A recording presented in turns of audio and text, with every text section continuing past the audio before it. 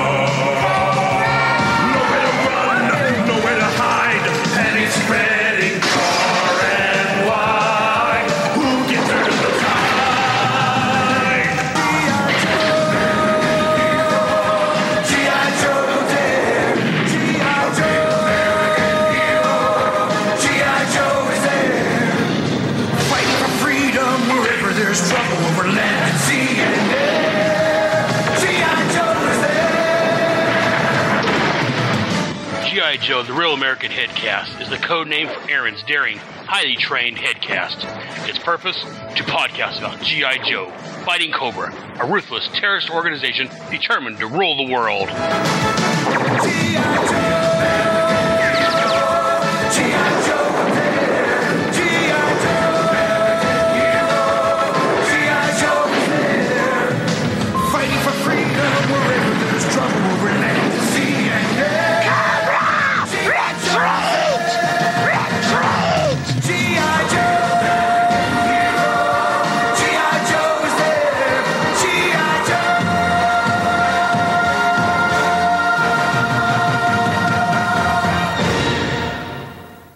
Welcome to G.I. Joe, a Real American Headcast, episode number 37. As usual, I am your host, Aaron Brotherhead Moss. And joining me, I have Kevin, the Raider Nerd.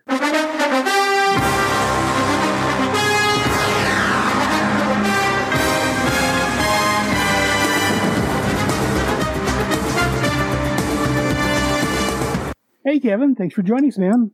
Glad to be back on the show. Sorry I've missed your last few shows, but I've been living vicariously through you guys if I listen to the episodes and yelling back at the podcast thinking I should have said that, but I wasn't there to say that. So boo on me. Well, you're here now, though. So that's the And also joining us is Brad Abraham. Hi-oh! A.K.A. Jared version 2.0. Mommy and Daddy are making a better version of you. Hey, Brad. How you doing, man? I'm good, although I think today I should just be Jared 1.0 since Jared did not deign to bless us with his presence. Ooh, sick burn. Sick burn. Maybe I he's already. He just doesn't know it yet. No. Let's wait and see. No. Well, I'm glad you guys could join me today and talk about a little G.I. Joe. Hope one of you guys had followed in Jared's footsteps and not read the book. What the heck? We like to use real comics when we do our podcast. There you go. And, well, again, I'm sure that Brad probably didn't read this issue. We talked last time. This is another one of his favorite characters. Oh, I took special pleasure in revisiting this issue, and I will hold my comments until I'm properly asked for them. So let's get into it. This is G.I. Joe, issue 37. The title of this was called Twin Brothers. The cover date was July of 1985. The on-sale date, April the 9th of 1985. The cover price was 75 cents. The writer, as normal, Larry Hama. Penciler, Frank Springer. Inker, Andy Muschieski. Letterer, Rick L. Parker. Colorist, George Russos. Editor was Dennis O'Neil. The cover credits was by Mike Zeck and John Beatty. Oh, hold on. You got to say it right. Zeck. And we don't have Jared here to name drop it. He knows him, so. Exactly. Yeah, you know how he went in sex limousine and they partied out and, went to stripper poles and stuff like that. We miss those stories. And this was reprinted in G.I. Joe Volume 4 trade paperback. So the synopsis for this one. A Ripcord, Blowtorch, Gung-Ho, and Candy, who is in her Bongo Bear suit, arrive at the Arbugo Brothers Circus and are spotted by Tomax and Zaymon. The twin Crimson Guard commanders call Destro for support in capturing the Joes, but the request is denied. Therefore, the twin Cobra agents send dozens of Crimson Guards in three-piece suits into a hall of mirrors with orders to kill Ripcord, but he escapes with Bongo by hiding behind mirrors, making a dash for the big top. Wild Bill, Footloose, and Flint arrive at the circus on a dragonfly, and after Flint jumps off the armadillo and attacks Zaymont, who is on top of the roller coaster loop, Footloose cuts the armadillo's line and drives towards the roller coaster to secure the area. Flint lands enough punches to Zaymont's face to knock the Cobra agent down. He remains standing while telepathically yelling for his brother's help. Tomax leaves the big top and races to help his brother. Gung-Ho and Blowtorch beat up some Cobra agents at the roller coaster, and Footloose plays chicken with Tomax before the Crimson Guard commander turns, drives up a ramp, and throws a ring of fire in the circus. Flint then watches Tomax catch Zaymont while racing through the roller coaster's loop on his Cobra Ferret. Wild Bill chases the Crimson Guard commanders, but they evade the Joe's missiles by entering a large drainage pipe. So that is the synopsis for this issue. Let's go and get some thoughts. As we normally do, we will start with the cover. So the cover of this one shows we get the helicopter above dropping off the armadillo. We have Flint leaping off the armadillo toward Tomax, or is that Zaymont? One of the twin brothers. Zaymont. He was on top of the roller coaster. Leaping towards Zaymont. Zaymont's got his gun ready to fire at our Joe. Let's get some thoughts on this. Let's go ahead and start with Brad. Where I was starting. I heard the sigh. The sigh was quite audible there. Okay, I'll be brief here. I like the cover. I like the colors. I like the action.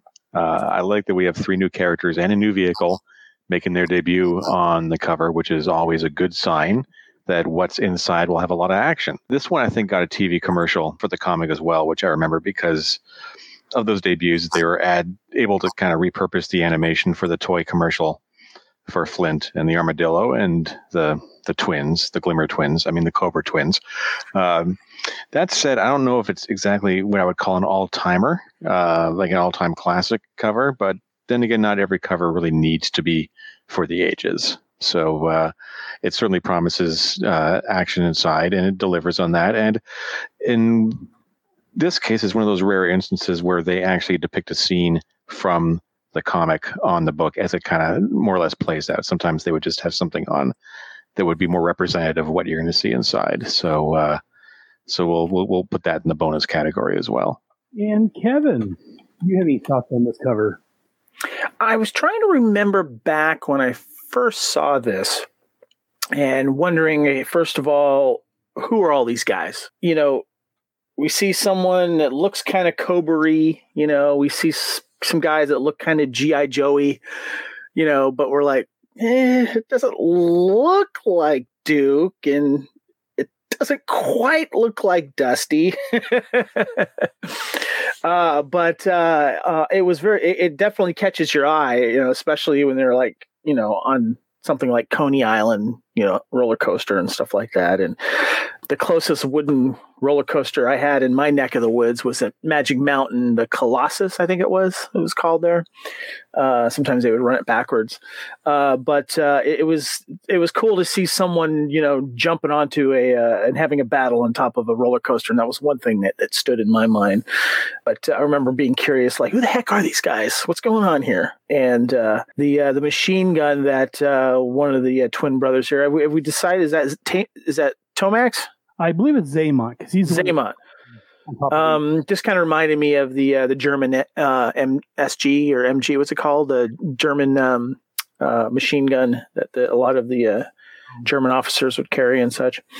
Yeah, I was always looking at the type of gun that, as we find out, is Flint's carrying. Looks like he's got your standard M16 there, and wondering what kind of like small tank that was as well. But as we know now, it's the Armadillo, and we got Footloose and Flint jumping at the twin there, and pretty cool cover. And yes, I enjoyed this cover also. Like Brad said, it's not top 5. It's not one of the top covers you think of. But I think I remember seeing the commercial. And yeah, I played the commercial at the end of the last episode for this issue. So, and like I said, yeah, we got this unknown Cobra here at the top. Like I said, I had started reading G.I. Joe before I got to this issue. I started, like I say, in the 50s, and I came back and picked up these issues later. So I already knew who most of these characters were already by this point. But yeah, coming fresh off the stand, brand new characters, I'm sure it's very much that's who are these guys. And like, we don't get a shot of Flint's face, we just get a shot of his backside. He's looking at Xamont's. But yeah, I like this cover personally. So let's go get some numbers on this. Let's go ahead and start with Kevin. Let's go and start with you this time. Rating would you give this 1 to 5 Yo-Jo Colas? It's not a great cover, but it's not a bad cover. No half points, right? I don't mind doing halves. Okay. Halfsies. Then I'm just I'll push it towards a 3. Then I'll give it that. I probably would, if I'd done half, I'd probably give it a 2.5. But I'll just say a good solid 3. And Brad. 3. I'll give it a 3. And that's not rounding up. I think it does its job. It draws your attention. I remember walking into my local convenience store and seeing it on the rack. So yeah, I think a 3. It's not the greatest cover. It's not terrible either. And I'll go slightly better than you guys. I'll give it 3.5. I think he gets that half mainly because, like Brad was saying earlier, this is actually a scene that's depicted in the comic. So that's always an extra bonus. So not bad, not a bad cover. Let's go get some thoughts on the actual interior of the issue. Let's go and start with Kevin this time. We'll put the bad off for a little bit. I can see Brad eyeballing me like, you want to? Kevin, what are your thoughts on this issue? Overall, enjoyable. I love the fact that we get the introduction of some new Joes and, of course, Cobras as well. First appearance of Tomax and Xamont, Flint, and Footloose. Of course, the G.I. Joe, is it Armadillo mini tank? Is that what it is?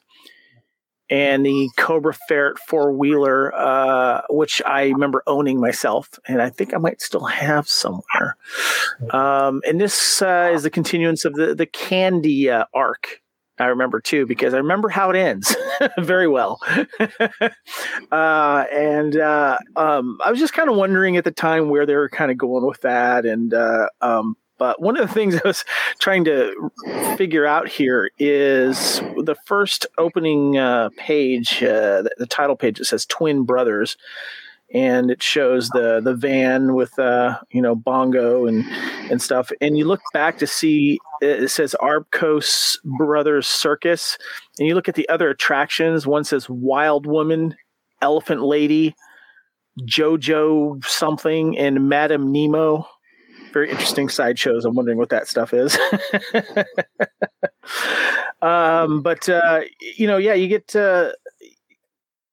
You get. I mean, it feels more like a bridge issue, if that makes sense, to where it kind of is continuing the story while introducing new characters, and of course, Flint being Flint, and show, he's a little full of himself and such. But this is interesting because when you first read this, when you read the dialogue boxes or bubbles, when the twins are talking to each other and they're kind of outlined in that wobbly red thing, and then you realize, that's because they're kind of telepathic between each other, and that's one of the skills or whatever it is that they have, that they don't need a walkie-talkie or in-ear communication. They can always hear each other and, of course, feel each other. and stuff. So, but it's a fun issue. I love the fact that when Footloose shows up, and I love the fact that he's what is it, Wild Bill's being kind of gruff with him and says, "Footloose, you're a new bullet stopper." And it was an interesting little fight, of course, on the roller coaster. And it kind of reminds me of certain movies that kind of take advantage of filming on roller coasters. And one of my favorites was Shakedown. I don't know if you guys remember that movie from I think 88, 89 with Peter Weller and Sam, what's his name? Elliott. Sam Elliott. Thank you for knowing what movie that is, Brad. That's a great movie. Yes, very underrated action film from the late 80s that also a great action scene takes place on a roller coaster as well. So, but yeah. And Brad, let's have it. Okay. All right. Seriously, though. Okay. I'm going to have to begin this with a bit of a disclaimer because ever since issue 25, I've maintained that Zartan and his Dreadnoks were my least favorite Cobra adjacent antagonists. Oh, is that changing now? That changes with this issue. With the arrival of the Crimson Twins, Toe Jam and Xanax. I mean Tomax and Xamot. Now I get what Hasbro and Larry were going for here, okay? Because the Corsican Brothers is a somewhat famous Alexander Dumas novel, which has been adapted many times for film, but us 70s and 80s kids would probably best remember as the basis for the Cheech and Chong movie of the same name. And the whole twins who experience each other's pain and distress is taken from that. So if, like me, you think that Toe Jam and Tomax and Xamot are a bridge layer too far for G.I. Joe, you kind of have to thank and or blame Alexander Dumas for that. But that all being said, I do tolerate them because I think even Larry recognized that they had a limited shelf appeal. So while they do remain and continue to be active players in the Real American Hero universe, they never really get the full-on origin and backstory that Zartan and Destro and the Baroness do. But I will add that you saw this on their file card, the toy, that idea that their secondary specialty was, I guess, as bankers or accountants, which seems kind of like a one-off gag, but it actually turned them around and made them a lot more interesting in the sort of the revitalization of Joe in comics in the last 10, 15 years or so, where they were treated in Devil's Due series, in the Chuckles miniseries, The Last Laugh, as these sinister terrorist bankers, which is really interesting how they kind of became one of the better elements of the recent comics. But that's all in the future as far as where we are in this comic. And I'll go on to the issue. And one of the things I noticed here for the first time reading it this morning, and I know this is a topic of some debate over the last few episodes of the podcast, is we had the big reveal of Billy being Cobra Commander's dad in issue 33, and then we had 3 fill-in one-shot issues. But if you look at page 3 of this issue, panel number 2, and Candy kind of gives a little recap. You guys are helping me because you owe me for taking off with my van in a wild chase. And down in the bottom, there's a little box from the editor, Denny O'Neil. It says last issue. So chronologically, it could be argued that this issue takes place immediately after issue 33, which would kind of make this issue 34, not Shakedown, not the movie, the comic, the issue 34. Wasn't that something you guys last episode you guys did talk about, that they probably needed more time on something and they shoved that other issue in? Yeah, I think that was what we sort of surmised. That was kind of fun because it was like the 3 or 4 of us just sort of forensically taking the issue apart, figuring out which parts were Larry inking and penciling, and which ones were the other teams, because the 3 different storylines in issue 36 looked like they had different art teams on them. The best I can tell is I think that's probably the case. It may have just been this team was behind on something. But I think what may be a little more accurate, which gets to another observation I had, is I'm wondering if the reason for the delay was they were still waiting for final versions of what Tomax and Zaymot looked like. Because if you look at page flipping through, like in the Funhouse, the House of Mirrors scene on page 11, when the Crimson Guardsmen unveil themselves, they all look like HISS tank drivers. They don't look like Crimson Guardsmen. And if you backtrack to issue 33, or not 33, it was one of the previous issues when they introduced the concept of the Crimson Guard, and the first Fred series agent comes out, and his uniform doesn't quite look like the final version of the Crimson Guard either. So I'm wondering if maybe because they were still waiting on clearances from Hasbro for what these guys were going to look like, they kind of had to delay it as much as they could, and then they just had to say, okay, we gotta make a decision. So they just went with the best bet. So that's my little theory about this one, was that it may have just been waiting for clearances from Hasbro to sort of lock these things, even though they changed the appearance of things in G.I. Joe all the time. But I guess they wanted them to look more or less what you would see in the toy stores. I got a question for you guys. Footloose. Do we see him again? I don't think we do. I do not think we do, which is Aaron? kind of... Oh, we can't hear Aaron. Aaron's muted. Try that again. I muted myself. Thank you. I don't... I'm trying to remember. I don't recall that we do. He kind of shows up and then maybe he's not one of Larry's favorites. Yeah, I don't think we see very much of him if we do again. I think what happened to him is he moved to the Midwest and he taught the kids how to dance. Well, I was wondering what his deal was. So whenever you want to learn about a Joe, what do? You go look at the toys file card. Okay. Right.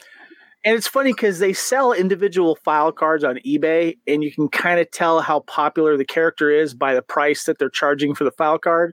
Right. Footloose's is only $5, where like Airborne's like $9-10. Yeah. So I'm looking at him here, and he's born in Gary, Indiana. His name is Andrew Myers. Myers was a valedictorian of his high school class, captain of the track team, and Eagle Scout.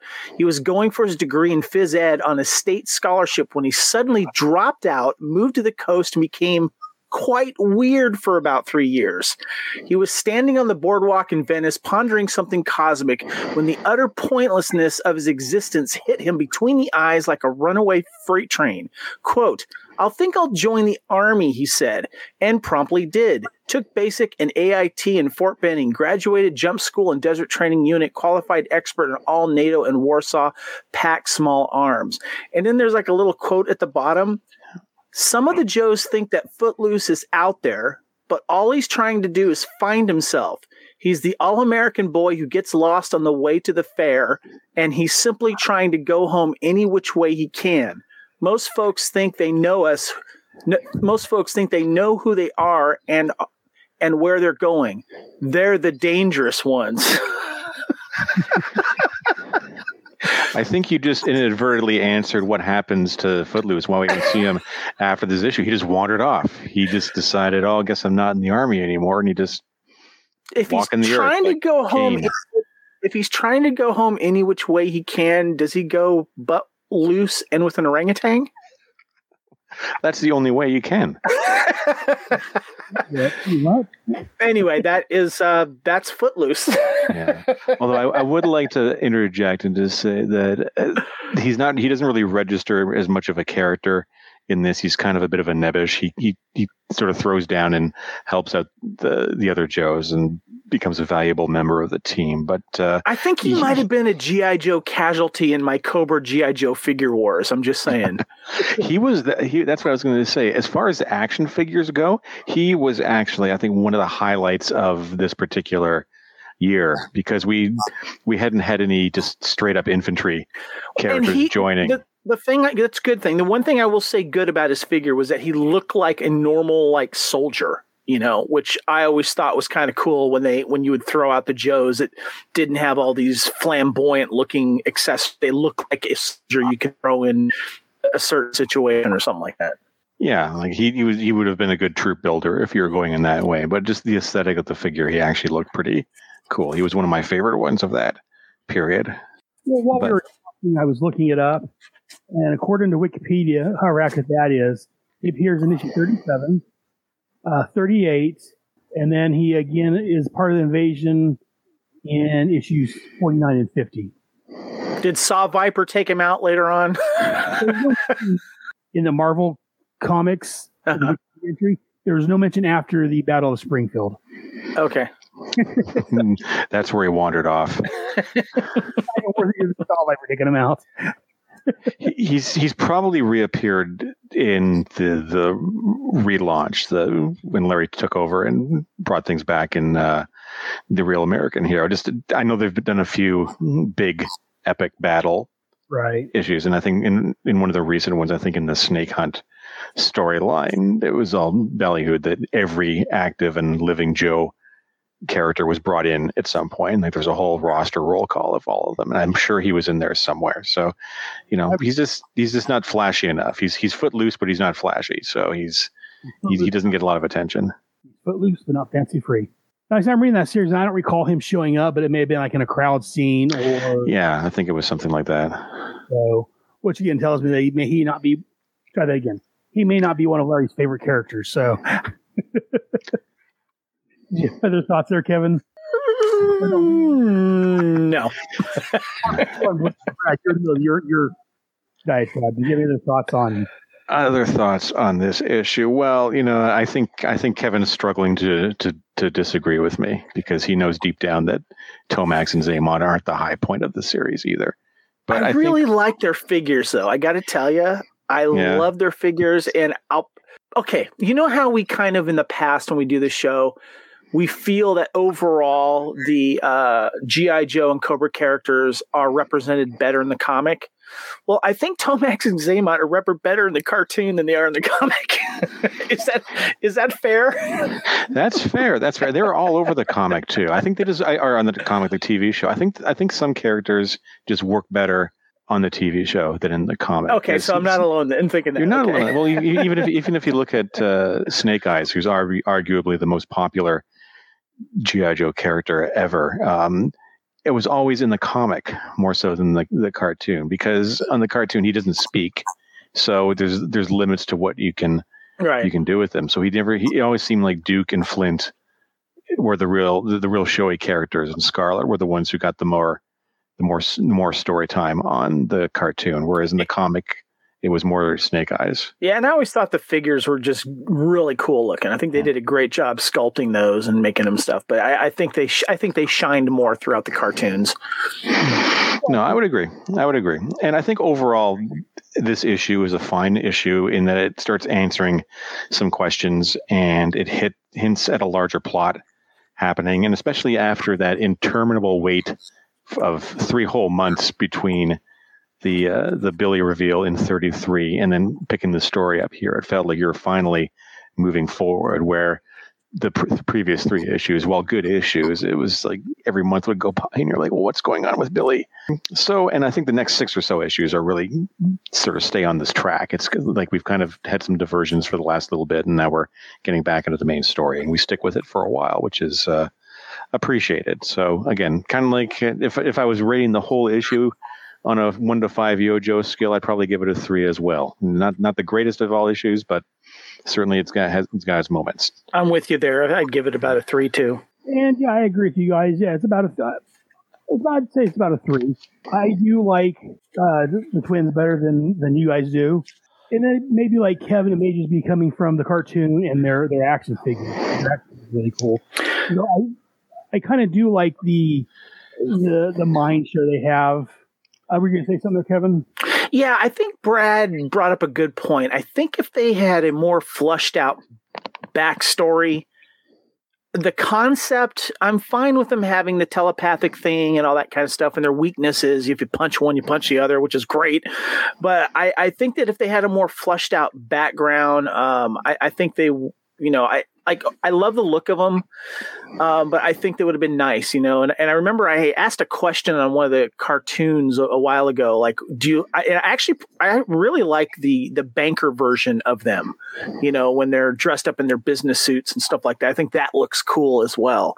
But if they were just flushed out a little bit more, I think they would have been even cooler. I do like to say there's one scene on page 7 where Amok was talking to his brother. He's like, I can see that for myself, Amok. You think you have your eyes closed? Just showing that they have that link where they can see through each other's eyes. And that may be one reason why Larry didn't use them very much in the comics, because, again, Larry tried to keep things a little more grounded. I mean, he didn't use Cobra Law and a lot more of the silly elements he didn't really. He kind of stayed away from as much as he could. So that may be one reason why they didn't get much backstory and much to do in the comic, whereas in the cartoon, they leaned into the silliness. So that's my thoughts on why. Yeah, they get kind of a short shift here. And, yeah, like Kevin was saying, it very much, I think, would have helped them out quite a bit if they would have had more of a backstory, more of an origin, where they're coming from. And I think it was Brad had mentioned about the Crimson Guard uniform not looking quite right. I thanks to Mr. Kevin's suggestion, I posted on the Facebook group that we're doing this show. Yeah, didn't one of your posters mention the same thing? Yeah, I think so. So there were 2 comments. One was from Clinton Robinson on the cover. He said, why only one twin? Also, why so much Flint booty? Why do we see Flint's butt? if you have one twin, well, you don't need the second one. They're almost just alike, so that's why they need one on there. And Flint's booty, well, the girl readers need to have something to look at too. That's my non-official answers to that. I don't know if you guys have a better answer than that, but that's my thoughts. But then Hoover Jeremiah, buddy who does the Transformers show, he said that he was bummed out by the debut of the Crimson Guard, that they didn't draw him right. And he mentioned, much like, I think it was Brad, that they look like Kiss drivers. And I came back to him, well, this wasn't actually their debut. If I'm not mistaken, they introduced them a few years earlier at the big rally. And yeah, you were right. They were drawn wrong there also. And so I think what you guys were saying, that they probably just were waiting for final approval of the toy. They hadn't got everything completed yet, but they needed to get something out. And they knew they were coming, but yeah, they're like, well, I don't know. Maybe this may have been an earlier design possibly too. And before it came out, they've changed it maybe. You have a thought there, Kevin? Yeah, I guess the Crimson Guard type of thing. I like the fact that they're all kind of undercover as these businessmen that all dress alike, with the briefcases and stuff like that. I would have loved to have seen more of those in toys. I think would have been really cool. I always thought I like that kind of idea. And then they then strip them off, and then they're the Crimson Guards, the CGs. Is that what we call them? The CGs? Yeah, for short, I guess. Yeah, no, I like the Crimson Guards and the CGs. I like their look. And I think, what we ended up with looks a lot better than the Hiss Viper we have in this issue. But yeah, that was another cool toy I liked. It was like Crimson Guards. They're right below the Vipers for me. But yeah, this was a good issue. It wasn't top of the line. There was some action, but as we'll get to in a little bit, there's not a lot of great action scenes, in my opinion. But yeah, it was a good issue. We don't get release in it. In fact, we won't get much release ever. But yeah, this was what it was. It was a decent issue. It introduced some new toys, and that may have been one of the big things about this issue. Is that it's a way to introduce. We got 4 new figures plus a couple of books. So just Larry's got to get the stuff introduced. So here it is.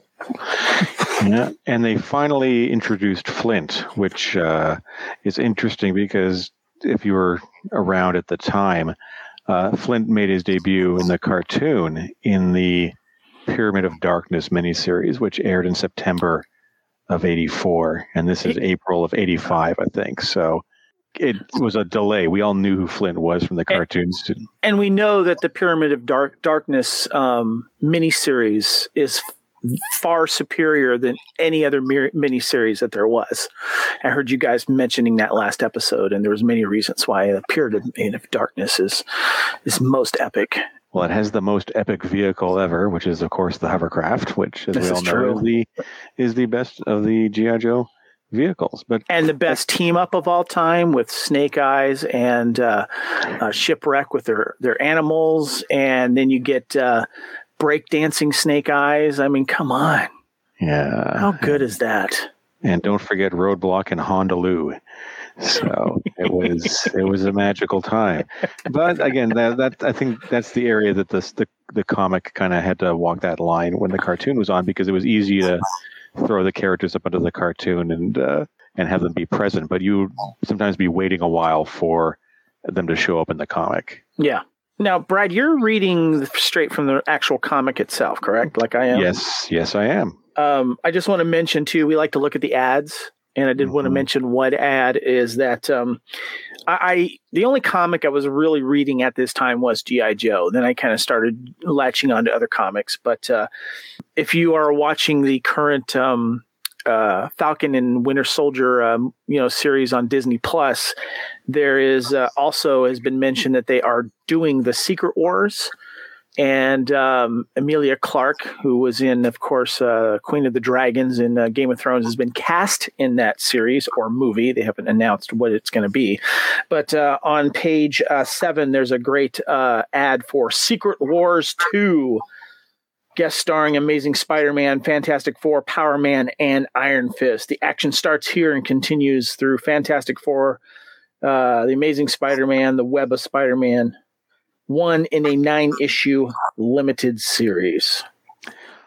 I remember reading that limited series, and I remember reading a lot of the issues that they continued the story in.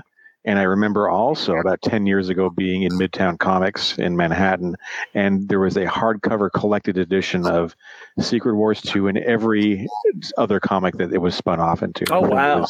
The thing was massive. I could barely lift it, and I didn't even look at the price because I knew it was going to be more than I was going to be willing to pay. Well, does anyone have any thoughts about this issue? I would like to mention something in Postbox The Pit. Go for it. So I asked you earlier, so a lot of people here are all referring to that famous issue 33, Brad, with Billy's son trying to assassinate what we find out is his father, Cobra Commander. And everyone is referring to it. So this is 4 or 5 issues later, and this is what they're posting the Pit here. And one reader writes in, Chris Murphy from Quiltman, Georgia, says, G.I. Joe #3 knocked me off my feet. The art was superb. The second I opened up the issue, I noticed the type of paper it was printed on, and I loved it. I'm also glad to see that the new Pit has been completed. I have a few questions. 1, why did the Baroness faint since it states on her file that she knows Destro's identity? 2, are you going to start printing G.I. Joe on this type of paper? 3, does General Iron Butt mean that Breaker, Zap, Grunt, Short Fuse, Stalker, Flash, Scarlet, Rock and Roll will not be fighting anymore? Well, give my best to Hawk, Chris. And then they reply saying, thanks for noticing the new paper. We're also using a new printing technique called flexograph. If you like it now, you wait till you see the results when we become more familiar with it. As for the Baroness, could it be that Destro's appearance has changed, or even his identity? Old Iron Butt might have said that the Joes will have desk jobs, but did he mean they wouldn't fight again? Hard to believe, Chris. Hard to believe. So flexograph, I guess it was a new type of printing process they were using, Aaron? That's what I'm gathering, yeah. If only I could ask some artists that might know what that is. But, Jared, you're not here. Oh, well. I have an artist on the show to do that. Well, he didn't work out too well. Well, remember, maybe next month we can ask him, or maybe he'll hear this in time, or while we're talking, maybe I can reach out magically and reach him somehow and find out. But anyways, and I'm sorry, Brad, do you have any other thoughts on this issue before we move on? I have no other thoughts on this issue before we move on, other than the fact that it has an ad in the front for Reese's Pieces featuring a weird little alien character that it is clearly meant to be a ripoff or a riff on E.T., which tells me that the licensing deal between Universal Studios, Amblin Entertainment, and Reese's had ended by that point, but they wanted to contain the association with creepy-looking otherworldly creatures. All right, then let's go ahead and move on to our next segment here, where we have a Real American Hero.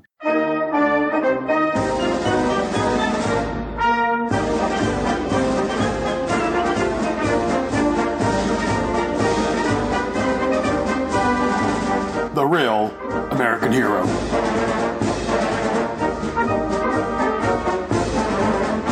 This is the Joe or Cobra that did something either outstanding or deserves special recognition from our team. Let's go ahead and start with Kevin. Do you have a Real American Hero?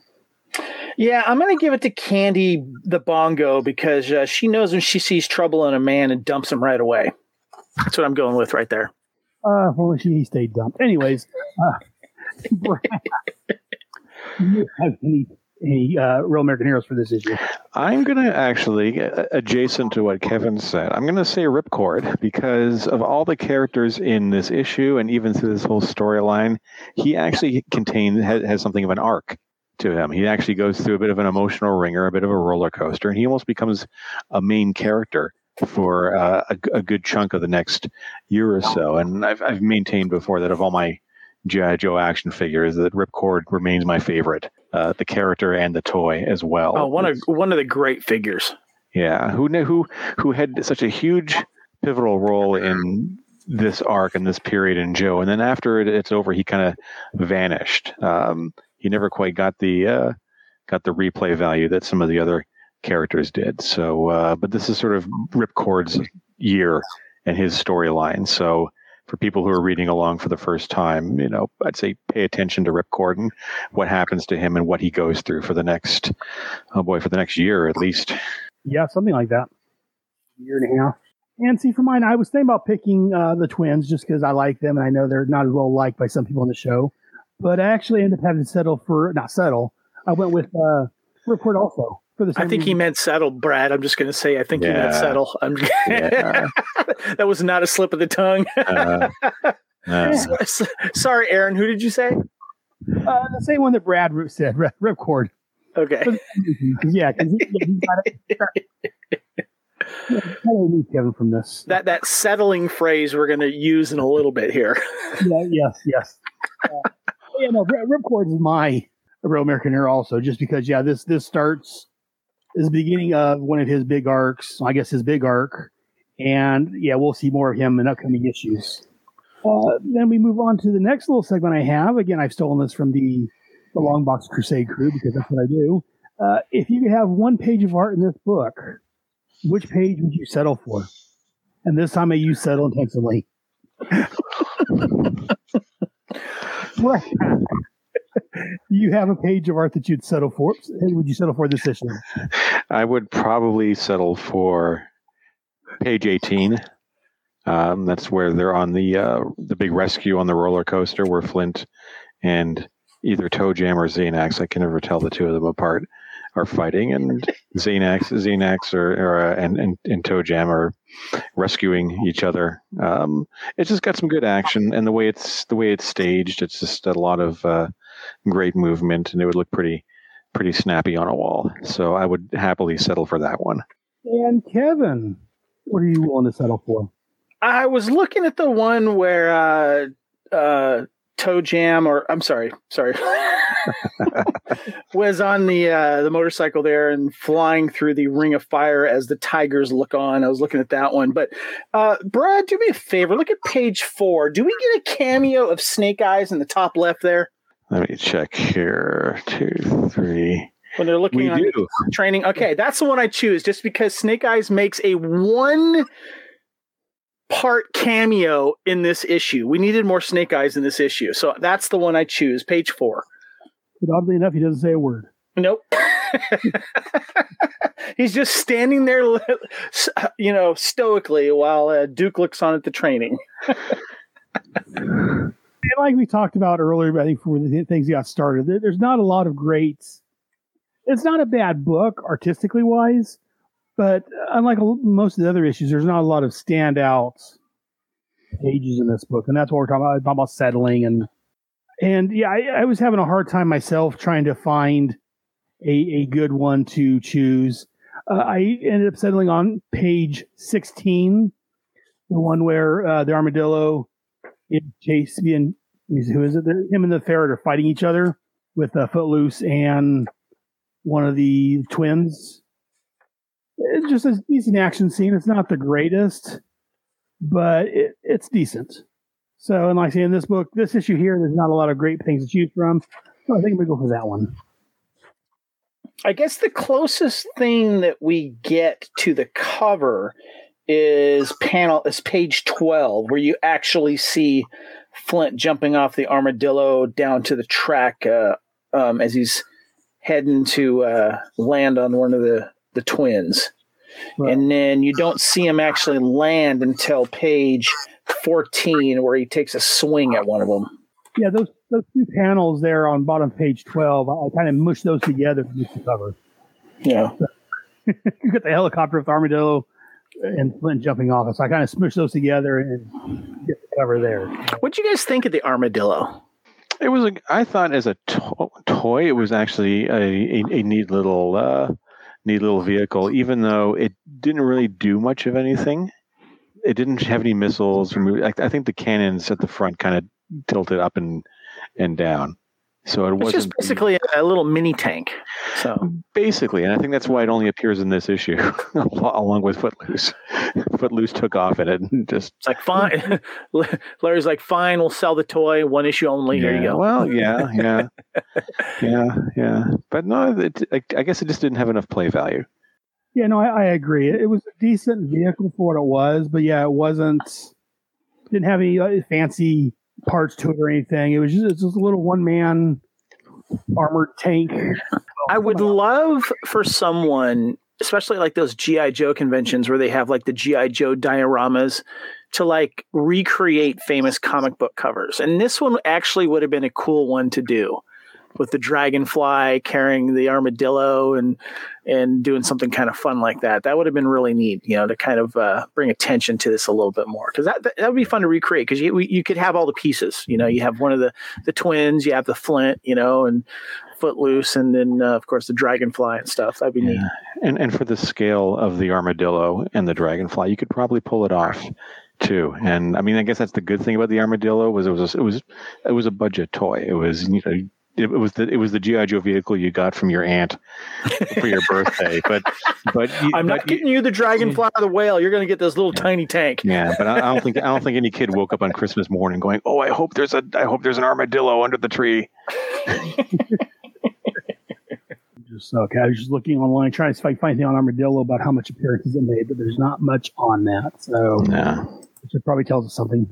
But we're going to go and take a quick break, and we'll be right back to talk about the cartoon. G.I. Joe will return after these messages.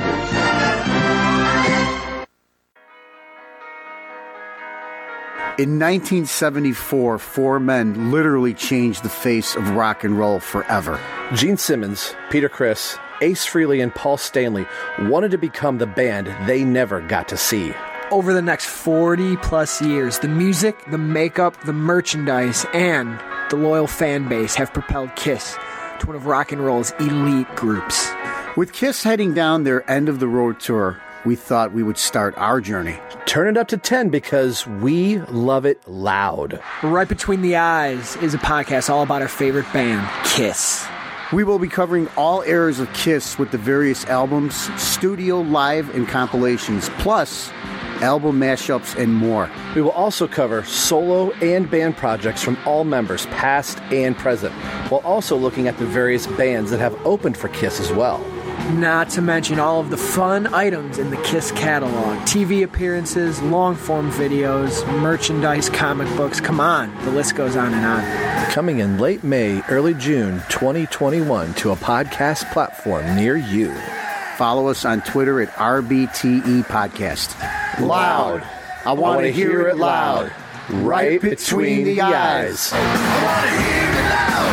Right between the eyes. Loud. I want to hear it loud. Turn it out.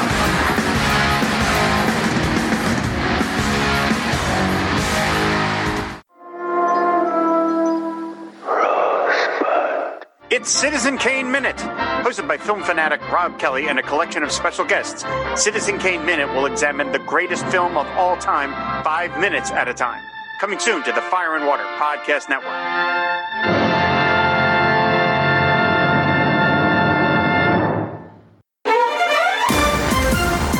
Thank you for listening. We hope you're enjoying this podcast. We like to continue to feed your ears by inviting you to listen to the Fandom Podcast Network and all of the other awesome shows we have to offer.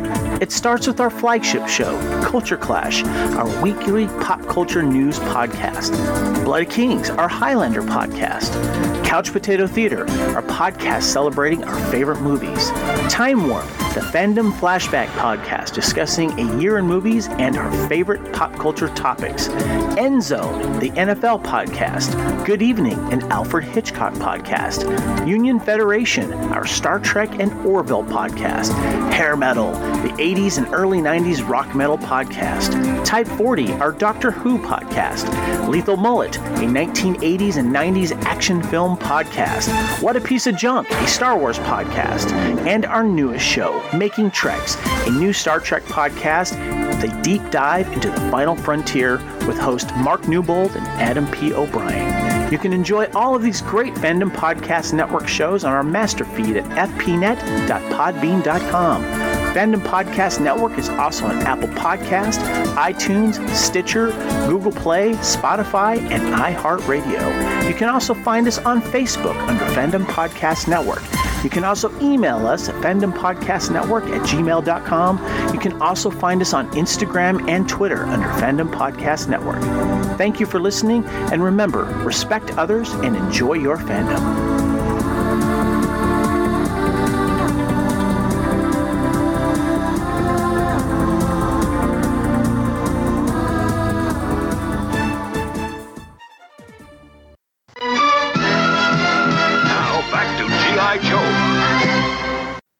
And welcome back. So next up, we're going to look at G.I. Joe the cartoon. Yo, Joe! He'll fight for freedom wherever there's trouble. G.I. Joe is there. G.I. Joe, American hero. G.I. Joe is there. It's G.I. Joe against Cobra, the enemy, fighting to save the day. He never gives up. He's always there, fighting for freedom over land and air. G.I. Joe!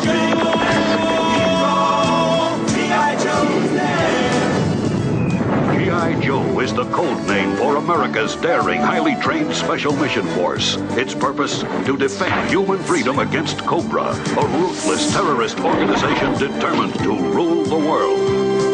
He never gives up, he'll stay till the fight's won. G.I. Joe will dare. G.I. Joe,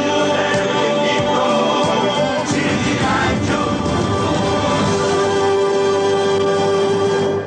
Joe. Okay, this episode we're looking at the episode entitled Cobra Soundwaves. This was written by Ted Pedersen, and first aired October the 17th, 1985. And I just took a quick little synopsis from the internet. This one is Cobra develops a powerful sound weapon and attacks a Shriek's oil supply with it in the Middle East. G.I. Joe must stop Cobra before they leak oil everywhere. So, Brad, Jared 1.0 now. Do you have it? Do you have this? Brad, you got these notes right here? Oh, hang on. Let me get my notes here. All right, here we are. Ripple, ripple, ripple. You just picked up any random paper and shook it, didn't you? I basically did. All my notes are digital right now. All my notes are on my tablet right now, and as you can see, they are quite detailed. But I've been kind of skipping through them just to spare you my long-winded blather. Cobra Soundwaves, yes. Well, you get the good and you get the bad, and when you get them both, you get this episode. You take the good, you take the bad, you take them both, and there you have the facts of life. The facts of life. There's a time you gotta go and show you grow, and now you know about the facts of life. The good, I think. Okay, Mr. Right. Facts of Life. Yes, thank you. I was waiting to see who would recognize it. But the good is that I think Cobra's whole plot to destabilize this unnamed Middle Eastern country and sees a third of the world's oil supply is good. It's what terrorists would do. It takes some planning and some finesse to pull something like that off, which Cobra really doesn't have any of, because instead they're messing around with giant robot crabs and their usual nonsense. Is that more... Okay, go ahead. I was going to say, is that more usual nonsense than having yet another battle arena? Yeah. Maybe they spend less time constructing battle arenas and arenas of sport for their captives and more focusing on the actual, you build the arena. This is the lesson, is you build the arena of sport after you've conquered the world. Then you can put them in every city. You can put them in every small town, and every Friday night it's arena of sport. Cobra Commander's contractors are like, okay, so you want the throne, you want the outside to have a snake shape. Are we doing another arena of death? Yes, I want another arena of death. Must try to get Duke again. Or they had like a whole field, like the abandoned fields of old aircraft out in the desert. It's just, Cobra paraphernalia. They just put it in order and slap it on the truck and send it on out. Make sure you get payment on delivery, because it's not coming back in one piece. Destro's gonna bring me another super weapon I must destroy.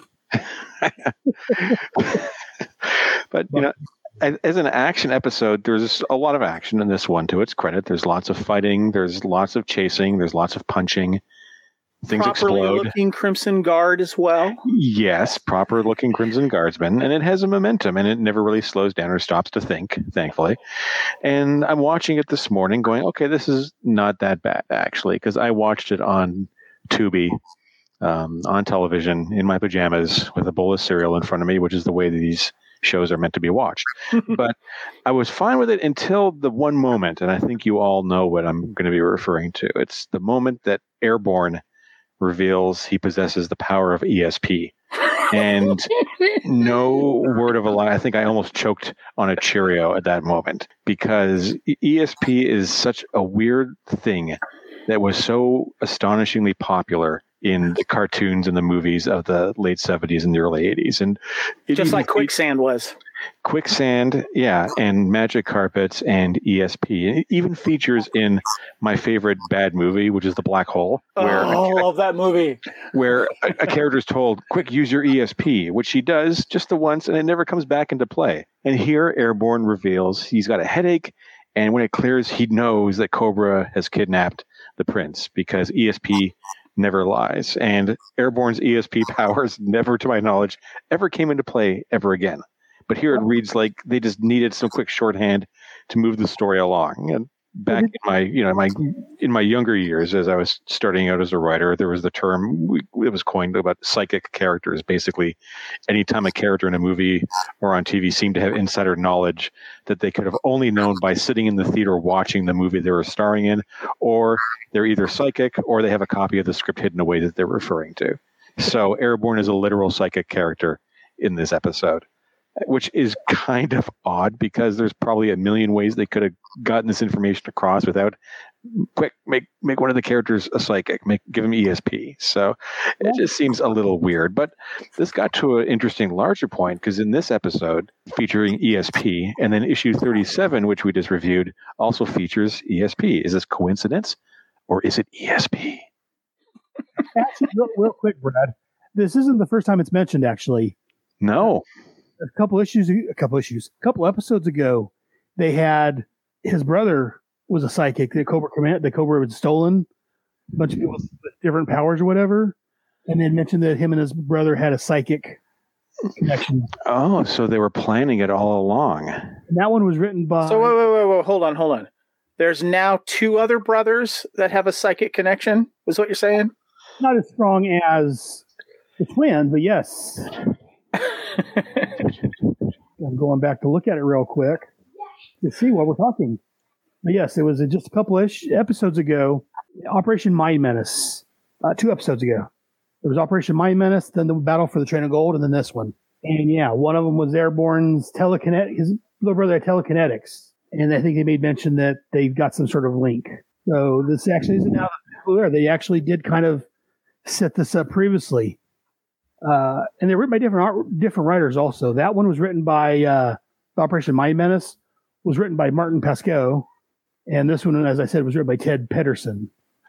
It wasn't even the same writer following up on. But they must have had lunch together. So yeah, no, I think what it means is the series Bible that every writer is handed.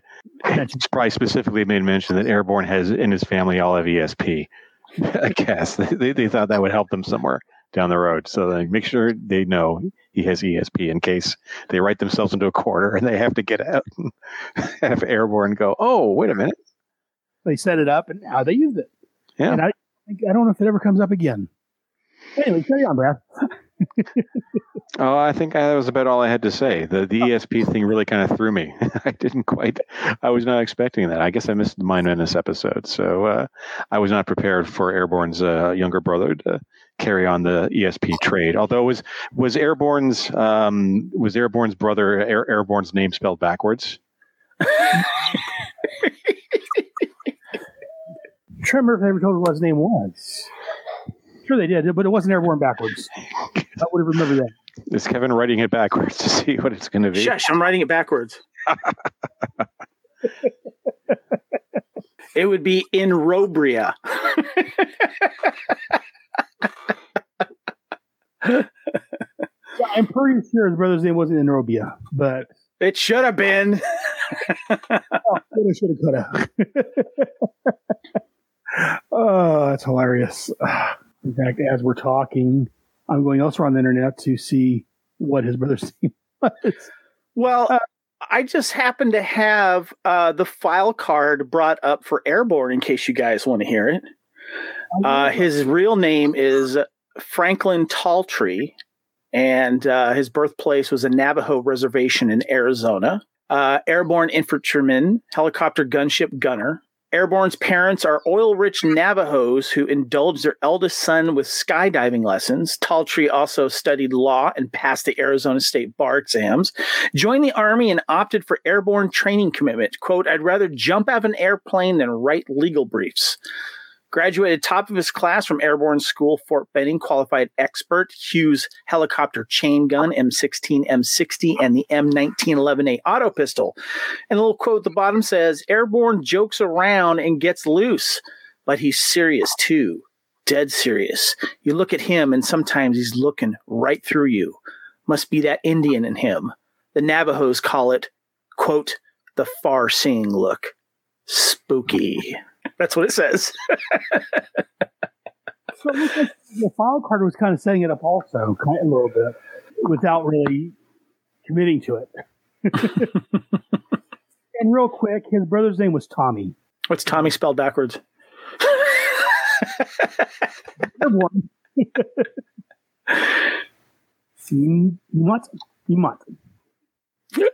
I like Inrobia better.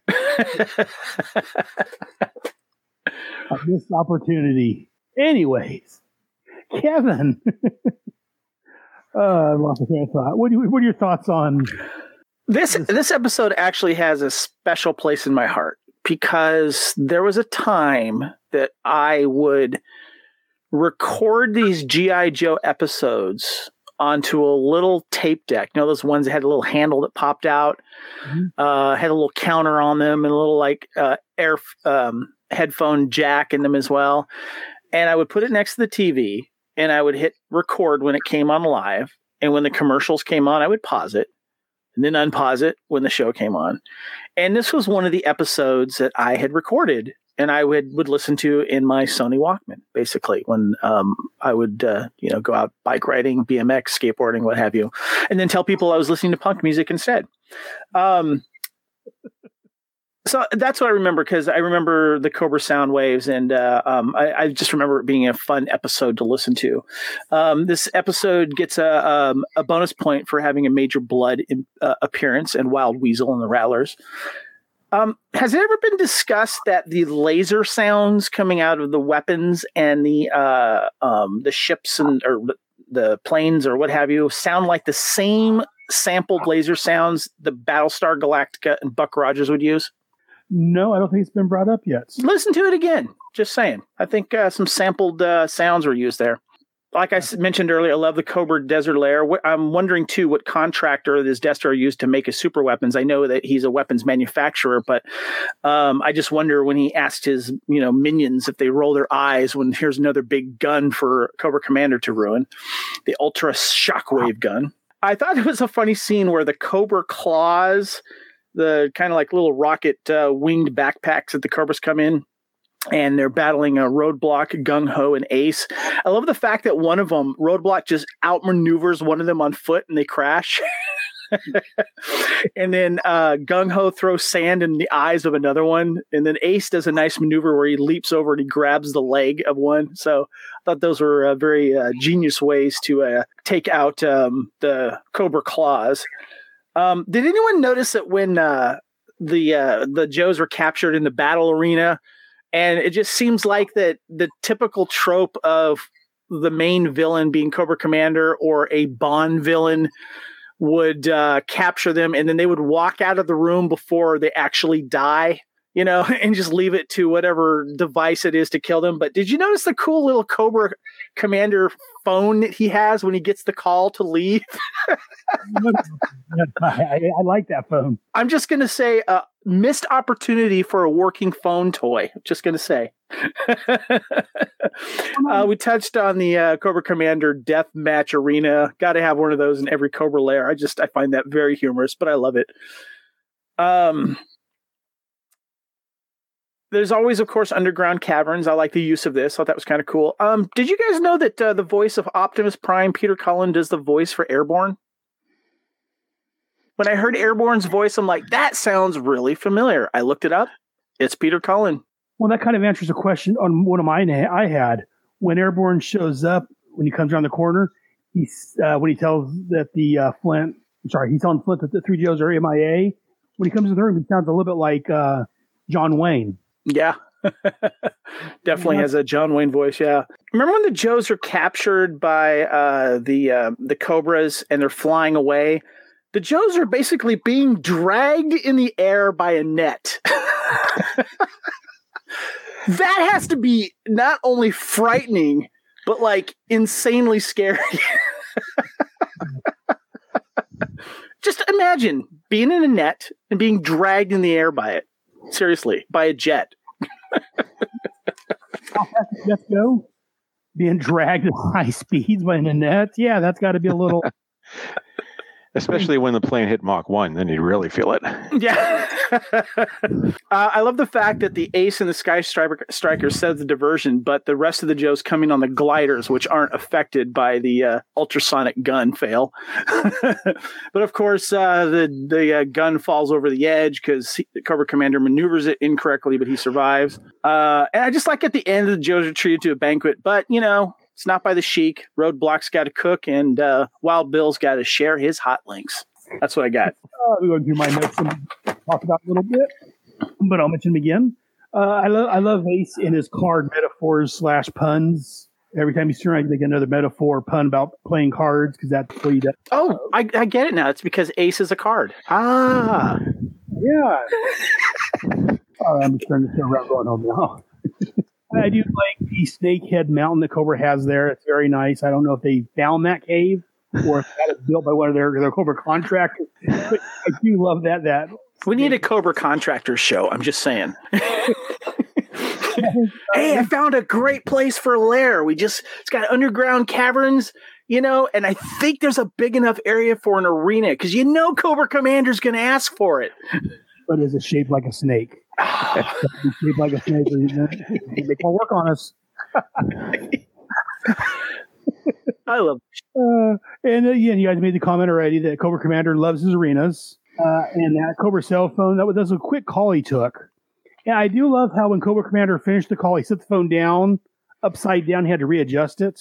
I mean, I could see that being like in a live action show, but for a cartoon, I think that's just a nice little touch. Setting the phone down upside down and having to readjust it real quick. I don't know if you guys caught that. I enjoyed that. Back into the arena, the Joes are throwing stones and building fires out of wood. Every time we look in that arena, it's empty except for the three Joes. Where is all that stuff that they're building the fire with? And where's all that coming from? Does anyone know? Inquiring minds want to know. I want to know. They got a lighter? I don't know. Were they searched? I don't know. It's kind of. It's just the three of them in an empty pit. I'm sure they had enough time to rub two sticks together to create fire, right? Well, where'd the sticks come from? How that rocks they were throwing. Every time you showed the arena, it was empty. And what is that crab made out of? They were able to blow a hole through, like that door looked like it was a foot thick, and they were able to blow a hole in it, but they couldn't touch the crab. I don't know what the metal they're using, but that was some damn good metal. Vibranium, maybe? I don't know. I was going to say wrong universe, but no, at the time, that would have been the right universe. Yeah, I do love when the Joes are escaping, Cobra Commander's blaming the closest Crimson Guardsman to him. This is your fault. Why are you letting them escape? And as the Joes are running down that cavern, the Cobras are watching them on a monitor.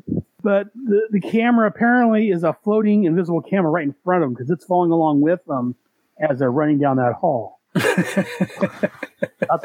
And another question, again, I'm not that knowledgeable about these things. The river that's under the tunnel, if the river is that far down, would the ground still be that wet where they're at that they could fill the moisture from the water? Where they blew a hole in the ground, they fell quite a distance, it looked like, into the water. That's one thing that kind of didn't sit right with me either. I know it's a cartoon, but... There are some bridges that are too far, even for G.I. Joe. And when Scarlet was in the jets, or the helicopter, the jet, she was resting. The helicopter, I got jet. She was resting on her crossbow. That can't be comfortable on her back. Leave the crossbow on her back. Man, that can't be comfortable on her. And I've got a note here, psychic ability. You mentioned episode 35 of this show. And then my last note is help me. I don't need anyone's assistance.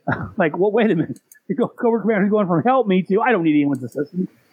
All right, try it again, buddy. Anyways, those are my thoughts on the episode. Overall, I say it wasn't one of the best I've seen, but it was an enjoyable episode for what it was. And I think that's going to do it for that stuff. So let's go ahead and take a quick break, unless you guys have any other comments on the cartoon. Brad?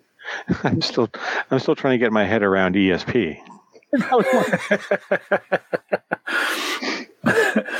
fine with the 7-year-olds and you're fine.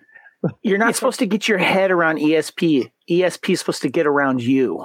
I was waiting for that. Any further thoughts, Kevin? Like I said, I just remember enjoying this because I used to listen to it. Like you guys said before, we always poke fun of it, but we poke fun of it because we love it. Amen. Agreed. It all comes from a place of love and affection for this cartoon, and for except ESP. ESP is not the most egregious thing that's happened in this show to make you go, what? But it's certainly the type of thing that you would expect to see in G.I. Joe. So I probably should not have been that surprised. It just seemed to really. What? What's funny though is that Duke or someone says, "Oh, it's that ESP thing. It's in his file card, or it's in his and then he actually says that, and I that's when I was like, "Oh, I got to look on what it actually says," and it doesn't say on the toy file card. Well, then when Airborne tells them that the Joes are in trouble, they've been captured, whatever, or that it was the Sheik. The Sheik was being captured. So it's like, you better be right. What do you mean? I don't quite understand that line. Well, you better be right. Or what? Wrong. I mean, yeah, it was a decent enough episode. It wasn't the greatest, but by all means, it wasn't the worst, even with ESP. G.I. Joe will return after these messages.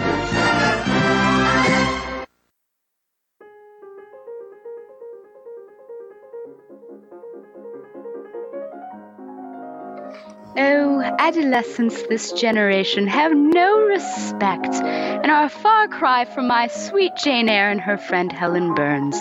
Why, just this afternoon I was Stella? Across, and you know what? Men too. Well, Stella? Men like the tragic Mr. Rochester and teachers, Pa! They're all like the villainous Mr. Brocklehurst. Hey, Stella! Yes, Thomas? As much as I enjoy, indulging your insanity, we have a promo to record. Oh dear, and what might that be? That is you and I telling everyone that we have a brand new podcast out there. It's called Required Reading with Tom and Stella. Once a month, we will take a look at a single work of literature, discuss it, analyze it, and determine if it's worth its place in the canon. Oh dear, that sounds delightful. Oh, I'm sure it will be. And you can find us on the Two True Freaks Network, which is at twotruefreaks.com. Oh yes, Required Reading with Tom and... Why is it Tom and Stella? Why can't it be Stella and Tom? It rolls off the tongue better? Okay. Well, that was easy. So, Required Reading with Tom and Stella at twotruefreaks.com. Thanks for contributing to the promo there. You did a great job. Oh, you are so welcome.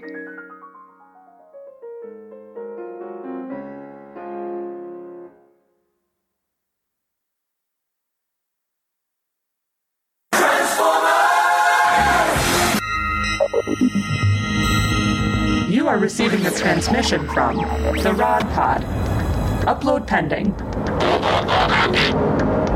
Stand by for soundtrack transfer. I am Maggie. And I am John. And we are trapped, hurtling through space in a ship shaped like Rodimus's head. The ship, for reasons we haven't been able to determine, contains the entire run of the IDW Transformers Phase 2 comic,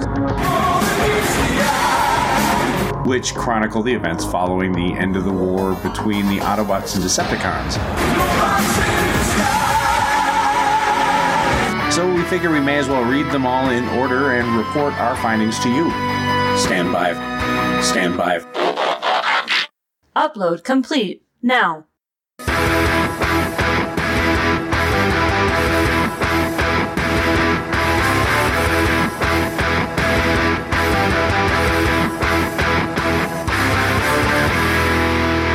The Rod Pod.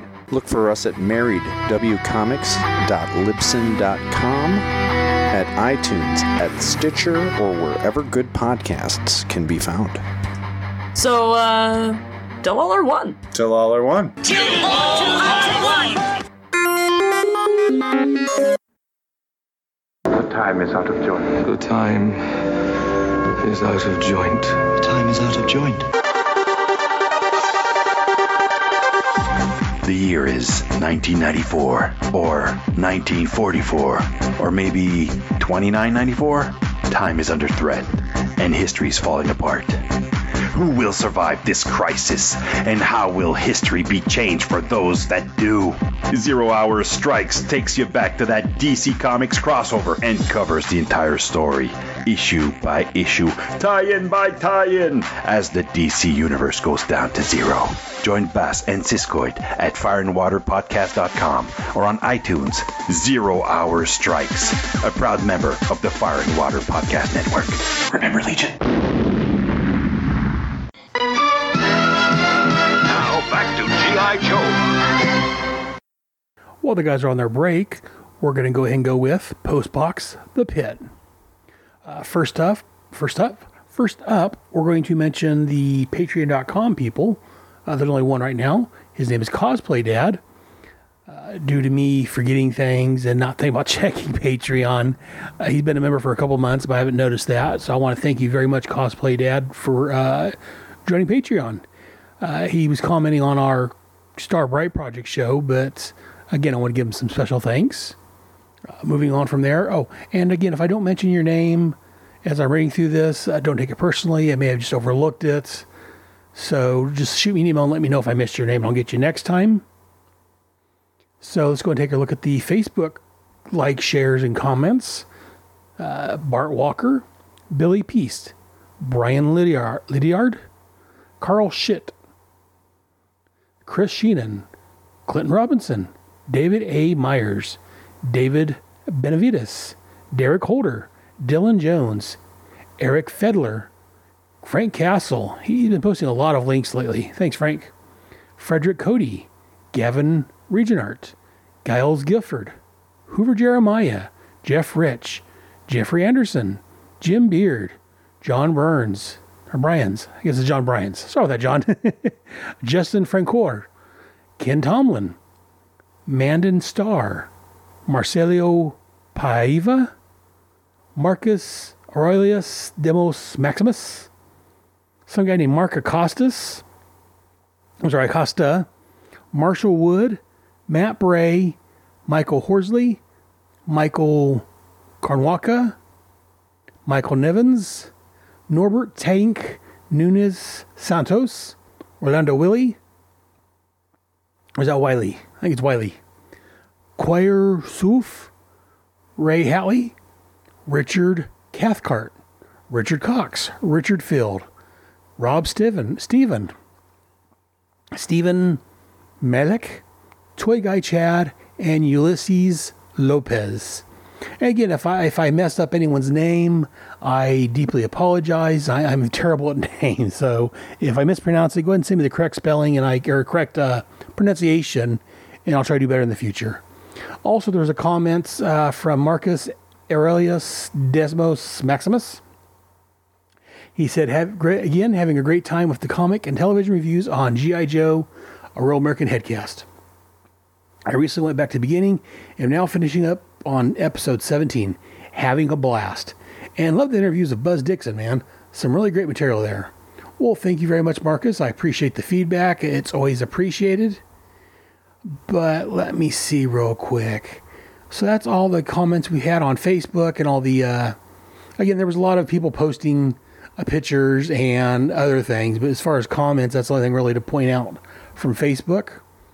So again, if you guys... And I haven't been doing anything on Twitter recently. I need to reset that back up on my computer.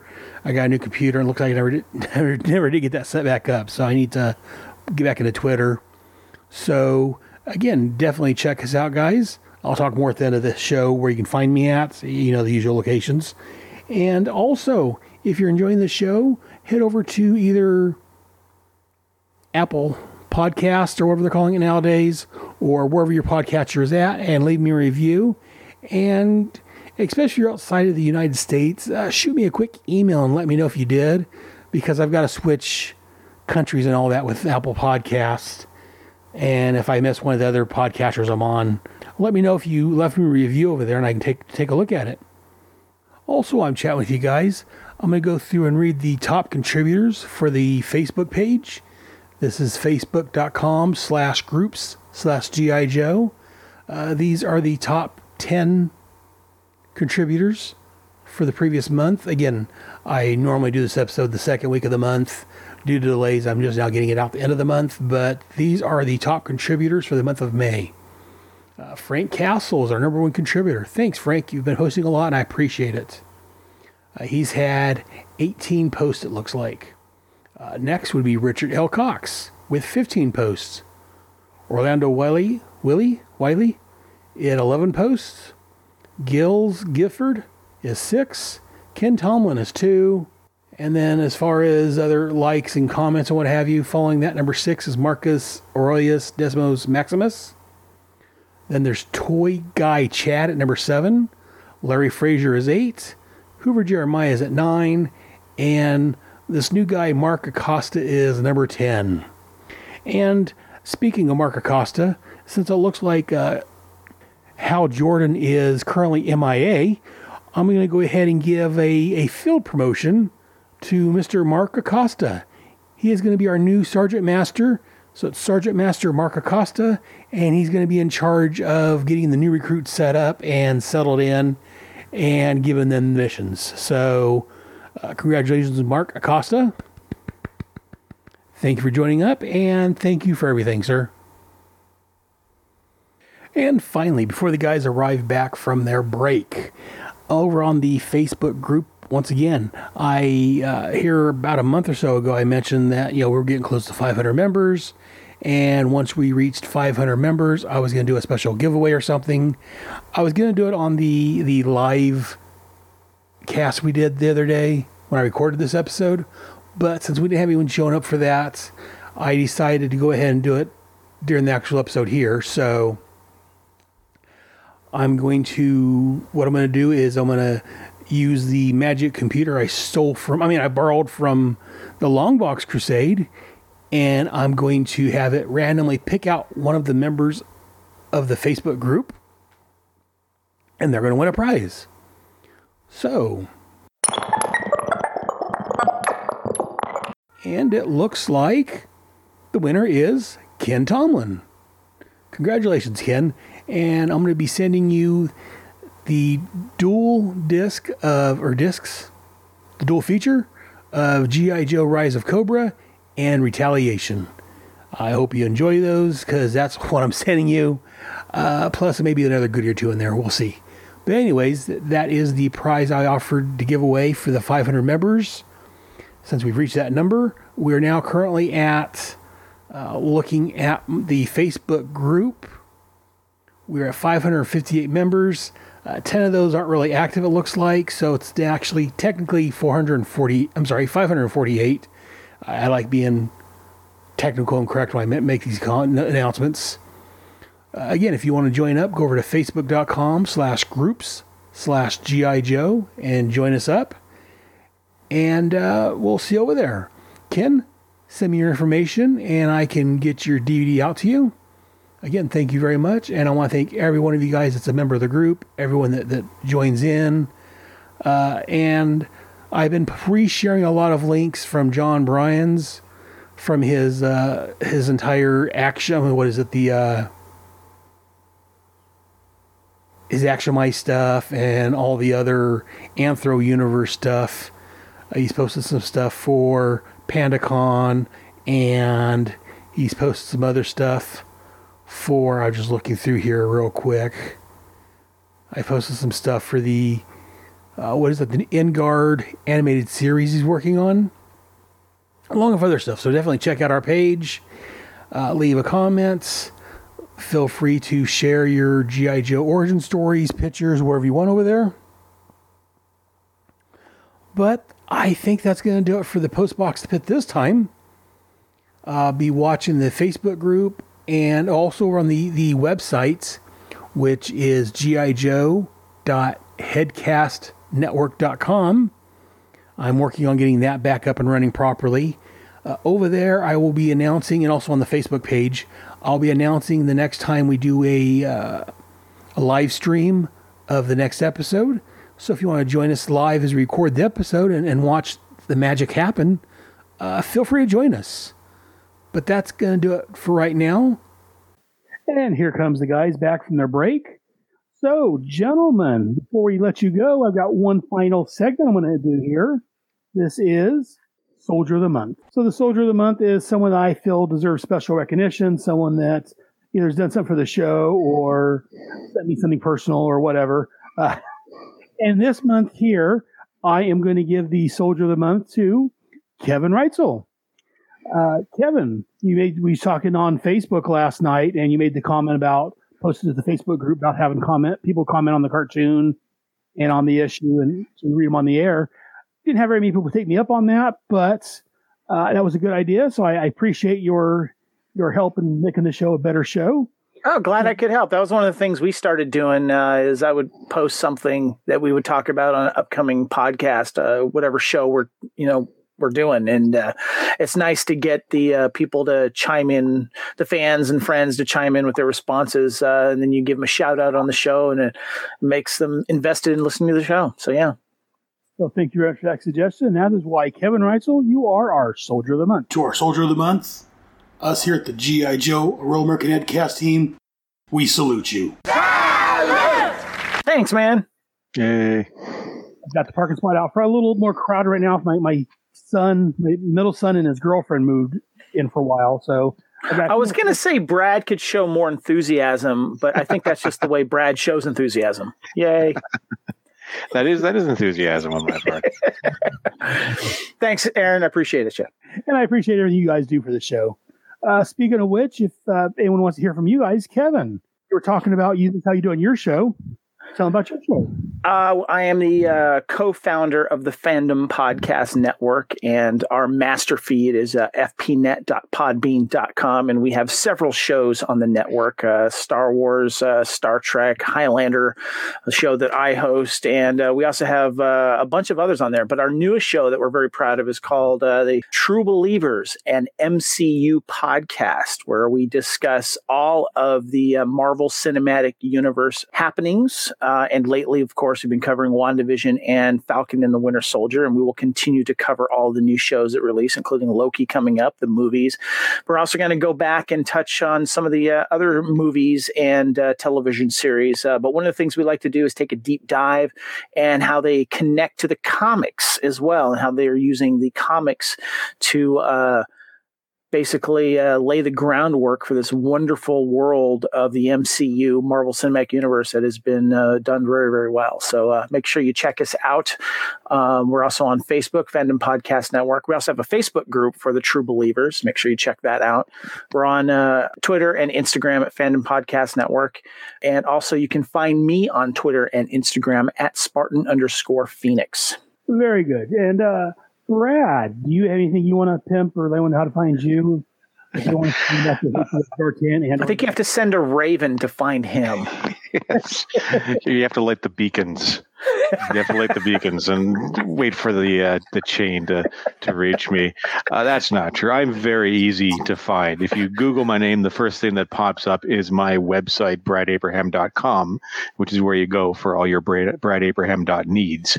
And next month, I will be launching a newsletter, which will probably run about quarterly, and it'll just be updates as what I've been up to and where I've been the last little while, because I've been keeping my head down. And as a special gift, it's going to include the original short story "Spite the Devil," which continues the story begun in my novel "Magician's Impossible," which is available in fine bookstores everywhere. So if you want to know what happens next in that amazing novel, subscribe to the newsletter and you'll get a free story. I don't think I've said this episode. If you haven't read Magician's Impossible yet, go find it. You should read it. You should read it. It makes a great gift for you and 20 of your closest friends. Yes, buy many copies, and yes, it was a great story, and I'm waiting for more. So I'm going to sign up for your newsletter. And before I put my stuff real quick, we were asking earlier about Jared and about Flexograph, because we have an artist that knows about it. So I sent Jared a message, and I asked him if you Flexograph printing, do you know what it is? His answer is going to Google Flexograph now. Well, just wondering, as an artist, maybe do something about it. I've got nothing. I'm about to read the article. I'm sorry. Well, thank you, sir. And he's like, someday I'll be useful. I swear it. So this is the last word from Jared, since he can't even do an artist question for us at this point. There goes that. But after I share real quick that even if Jared was here, Kevin, he would disappoint you. Much like his wife says about him. Well, I'm Joe. Shots fired. The next episode Jared's on is going to be interesting. Wow, Saucer Middle 3. But no, and for more on me, I've got my entire Headcast network. I've got my website, headcastnetwork.com. I've got my Facebook group, facebook.com/group/Headcast Network. And I've also got one for this show, which is facebook.com/groups/G.I. Joe. Go over there and join us on the G.I. Joe Facebook group and leave a message, say hi, comments. I'll be posting whatever I need to on there, and also my Head Speaks group. Find this and my other shows on most podcatchers. And I've gone over my shows every month. I'm going to skip it this time. I've got 8 shows out there. So you look on the internet, you'll find me. But I guess that's going to do it for this evening. Once again, gentlemen, I wish to thank you very much for joining me, taking time out of your Saturday evening to talk some G.I. Joe with this old man. And I guess I'll do it until next month. Until then, remember, knowing is half the battle. Yo, Joe.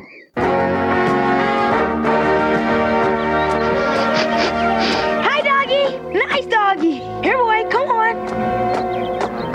Hi, fella. Hey! Don't run! What? Walk away slowly. He tried to bite me. Never try to pet an animal you don't know. He may be lost, sick, or scared. You mean he might be dangerous? That's right. If we don't know, we leave him alone. And we don't get bit. Now I know. And knowing is half the battle. G.I. Joe! G.I. Joe, a Real American Headcast, is available monthly on iTunes, Stitcher, and at headspeaks.com. All characters and stories are owned and trademarked by the respective owners. We claim no ownership other than our opinions. All audio and images are used for entertainment purposes and falls under fair use. We make no money from this headcast. For more of the monthly G.I. Joe, check out the IDW series. For the stories we're covering, look for the comics and trade paperbacks. Let us know what you think. Send us an email letting us know your thoughts. Joe's dismissed.